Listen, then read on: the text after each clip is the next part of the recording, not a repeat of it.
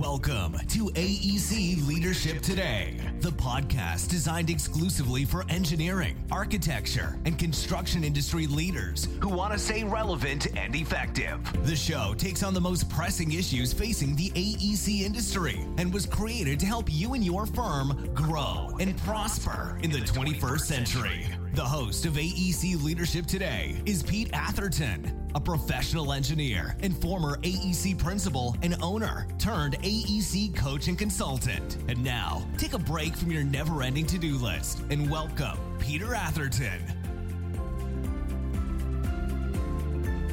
Thank you for tuning in and welcome to the 15th episode of the first ever AEC Industry Podstorm.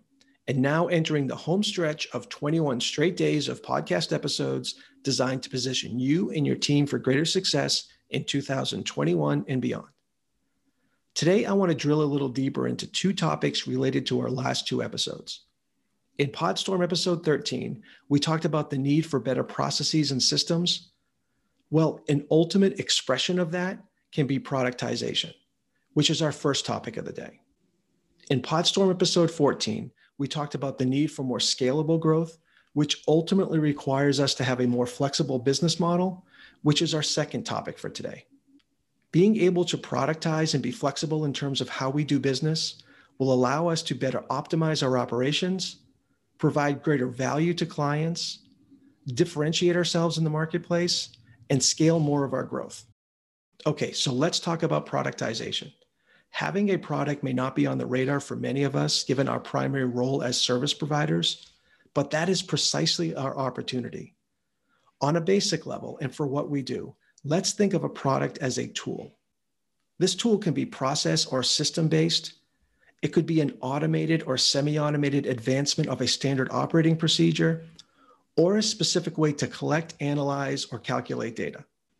For example, you could develop a standard data collection form for your building or infrastructure inspections, or for your water usage or energy audits, and then tie those forms into an established database or data management system with standard and/or customizable reporting.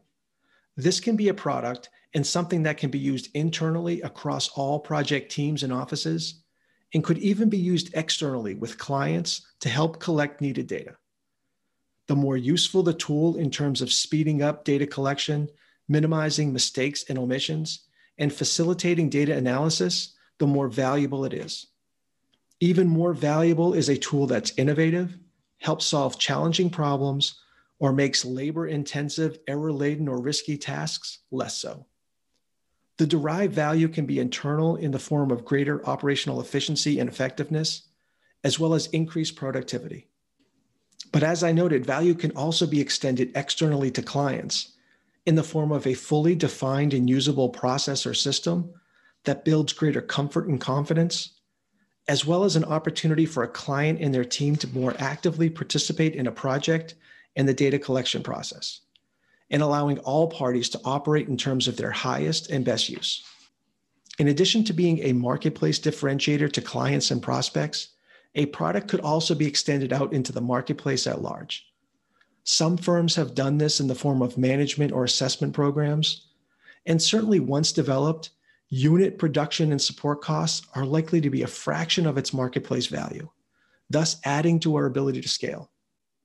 Although there may be advantages and disadvantages to weigh on whether and how to take a product to the marketplace at large, there are really only advantages to productizing as many of our key processes and systems as possible for internal use and for use with our clients and prospects. But before we move into the second part of this episode, I want to make mention to a podcast interview I had with longtime friend, architect, and firm owner Greg Yanchenko, who over the past decade has developed a highly successful product for the AEC industry. In this episode, Greg walks us through both his strategies and the actual steps he's taken, which I think you'll find both incredibly informative and insightful, and which I'll be sure to drop a link to in the show notes. So in addition to what I just presented, having a product is also one of the strategies available for creating a more flexible business model. Another strategy that is available to us now is that associated with being able to tap into and leverage the independent contractor and professional freelancer gig economy. In all likelihood, work from anywhere is going to remain a permanent fixture post-COVID-19.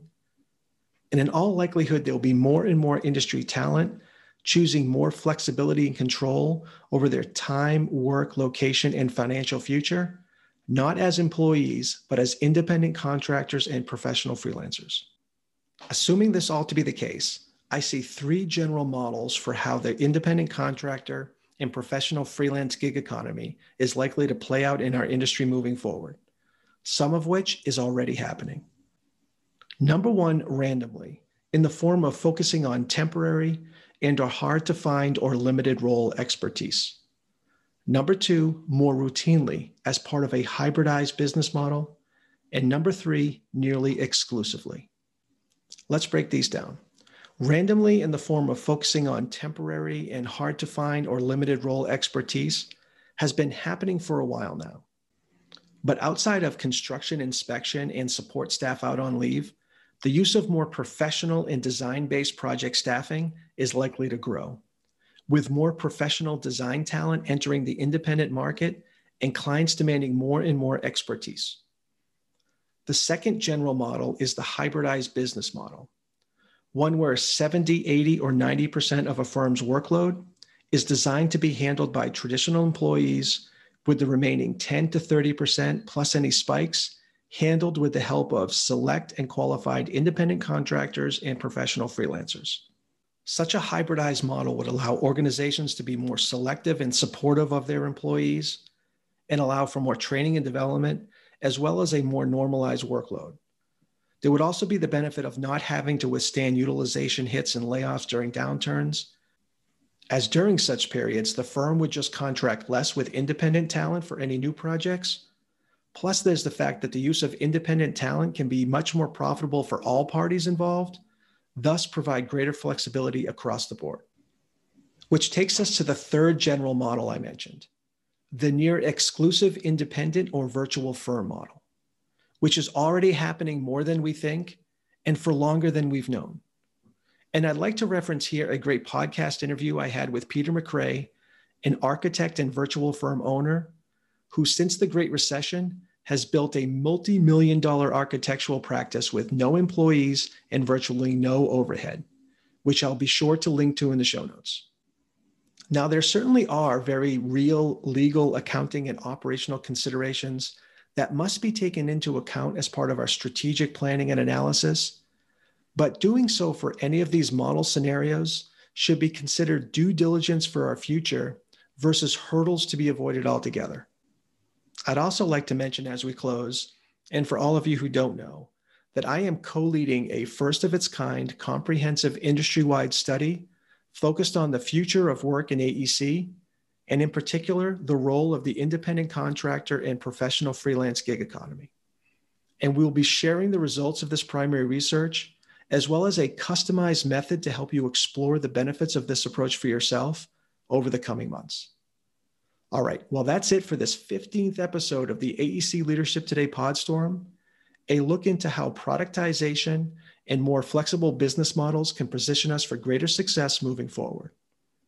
Keep sending in your thoughts and comments, and I look forward to connecting with you in our next episode.